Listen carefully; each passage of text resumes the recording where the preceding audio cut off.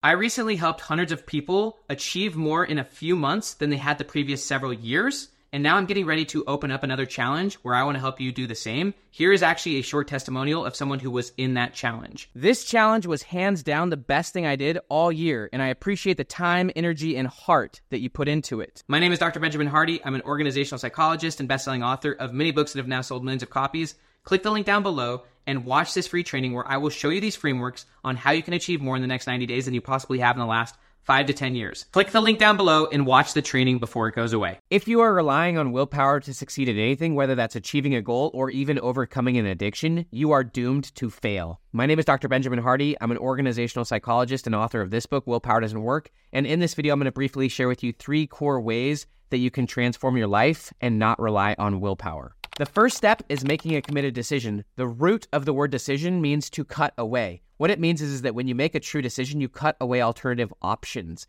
If you are still relying on willpower, what that means is you have not yet made a decision. You're still actually in between decisions, which is why researchers call it decision fatigue. Decision fatigue means you haven't yet made a decision or you're still in between decisions. You're in a state of internal conflict. And so ultimately, this is one of the key aspects of willpower is that if you're still relying on willpower, say, for example, you're relying on willpower to not eat some sugary sweet or something, what that means is that you're still not fully committed on what you want to do. And so you're actually still torn. You're in between decisions. You're caught in paralysis by analysis. This is what psychologists call ego depletion or willpower depletion. And because you're kind of in this state of indecision, it wears you down and eventually your willpower burns out and you fail. The first step is ultimately making a committed decision. Without making a committed decision, it's very difficult to know what you're going to do. And if you don't know what you're going to do in a given situation, then you've already set up yourself to fail. You've already put yourself in a situation where the situation is going to win. And that's one of the key insights when it comes to willpower is if you are not decided on what's going to happen, then the situation is ultimately going to win. Environments and situations are far more powerful than people unless that person is definitive, unless that person has made a true decision. Because if they've made a decision,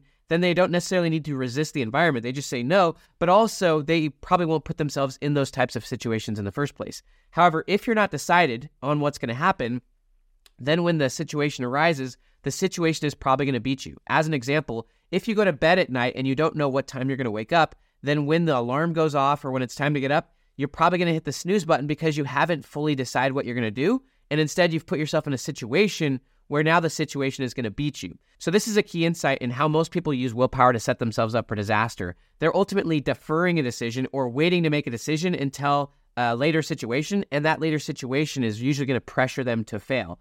If you do not know what you're going to do, if you haven't fully decided what you're going to do, then you're probably going to cave to the pressures of the moment. So the first step is ultimately about making committed decisions about what you're going to do. The second step is about setting up situations so that you will actually follow through on those commitments. One of my favorite quotes comes from Alcoholics Anonymous, and the quote says that you're only as sick as your secrets. One of the aspects of willpower is that you're fighting a silent battle. One of the things you could do if you're relying on willpower is literally to call a friend or to admit to a friend that you're trying to do something. It could be trying to achieve a goal, or it could be that you're trying to overcome some problem. All progress starts by telling the truth is another quote from Alcoholics Anonymous. One aspect of willpower is that you haven't set up a situation where you can succeed. And part of setting up a situation where you can succeed is being really honest with other people about what you're trying to do. When you set a decision, when you make a decision, or when you're trying to ultimately overcome something, getting people's help is massive. And a big part of that is just hiding the ego of your problems, being really open, being really honest. All progress starts by telling the truth, by actually getting help and support. This is why in these types of programs, you actually have a sponsor. If you're trying to hide the truth and if you're trying to fight a silent battle, if you're trying to do it on your own, then you are doomed to fail. Willpower will fail you over and over and over. So the first step is ultimately making a committed decision. The second part is designing a situation around you, designing an environment for success. And a big part of that is being open and honest about the fact that you're trying to do something and then getting support, getting accountability, getting coaching, getting mentors, getting guidance. And then when you're in a pressure cooker situation, when you maybe are starting to cave to some pressure, actually seeking help, not relying on your own self, not being secretive, not fighting a silent battle, but actually getting help, getting support. And the first thing you can do that will really move you forward on this is that if you're getting any form of coaching or making any form of progress, just be fully honest about what you're doing. The more honest you can be about what you're truly trying to accomplish, as well as the roadblocks that are in your way, the more support you can get. If you actually admit that you have some challenge that you're trying to overcome or just some goal that you're trying to accomplish, the more honest, the more transparent, the more clear you are, the more likely you are to succeed because now you're no longer hiding anything. You're only as sick as your secrets. Another crucial aspect of making the decision is setting up the situation so that it supports that decision. If there is anything in your life or environment that conflicts with your decision, then you have to actually cut it away. That's the whole idea. Rather than relying on willpower, you actually remove it from the equation so that you don't have to fry your decision fatigue. So as an example, rather than having to deal with the up and down battle of not knowing what you're going to do because you've got junk food in your house, just remove it. You've already made one decision that makes 100 easier. The same thing can be applied to the apps on your phone. Rather than opening your phone and wondering what you're going to do, remember, willpower happens because you're not fully committed. You haven't actually decided and you haven't ultimately set up the conditions to succeed. And so you're always playing this game of, I don't know what's going to happen. And you put yourself in pressure cooker situations where the situation wins.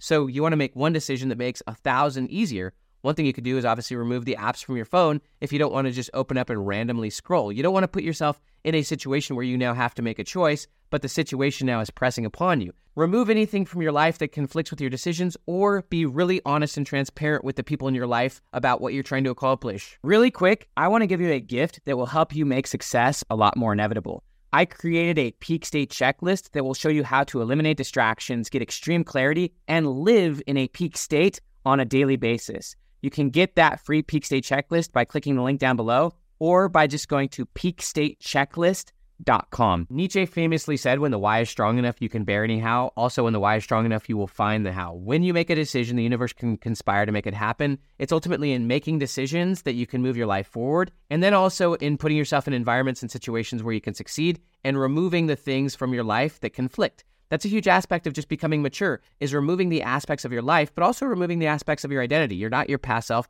You're not the person who you were before, and that's okay. Have nothing but compassion and empathy for your past self, but also have nothing but compassion and empathy for your current self. All progress starts by telling the truth. The more transparent, honest you are, the less ego you have, the easier it is to move forward. The easier it is to move towards your decisions. If you have nothing to hide, then essentially you're psychologically bulletproof. And so you don't have to be sick. You don't have to have your secrets. You just fully own that this is where I'm at right now. It's okay because my current self isn't the be-all, end-all, but this is where I'm really trying to go. But making committed decisions, being really open, transparent, and honest about what you want as well as what's holding you back. And if you fail or if you fall back, admit that. Fully own it. Don't hide anything. Just all progress starts by telling the truth. Rather than worrying about the ego of what other people think, just fully own it. And that's how you can start making decisions. As you start owning it, as you start getting accountability, there's a concept called Pearson's Law. Pearson's Law says that when performance is measured, it improves, but also when performance is measured and reported, the rate of improvement accelerates. And then ultimately removing things from your environment that conflict, also removing narratives from your life that conflict. You're no longer your past self. As you make committed decisions, it involves letting go of things that you used to be committed to.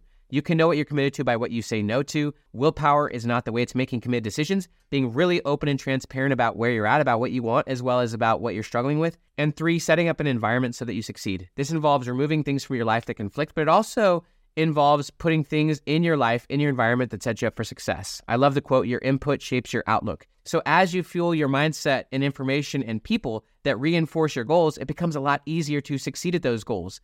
Even the research on grit shows that it's a lot easier to actually be gritty or to perform at a certain level if you're around people who are at that level. There's another related concept called the Pygmalion effect, which basically says that we rise or fall to the expectations of those around us. And so as you surround yourself with people who remind you more of your future self rather than your past self, it becomes really easy to simply adapt to that environment. As people, the environment will win unless you've made a committed decision. And ultimately, if you've made a committed decision, then your life and your environment, your situation will adapt to that decision. That's even talked about heavily in the book, As a Man Thinketh, that our circumstances over time ultimately reflect who we are.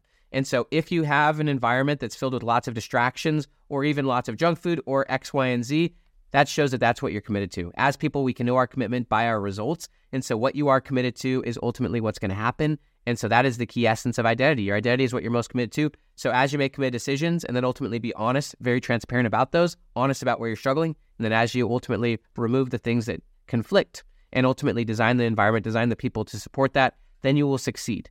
That is how you succeed, not willpower. Please like, please subscribe. Have an amazing day. See you.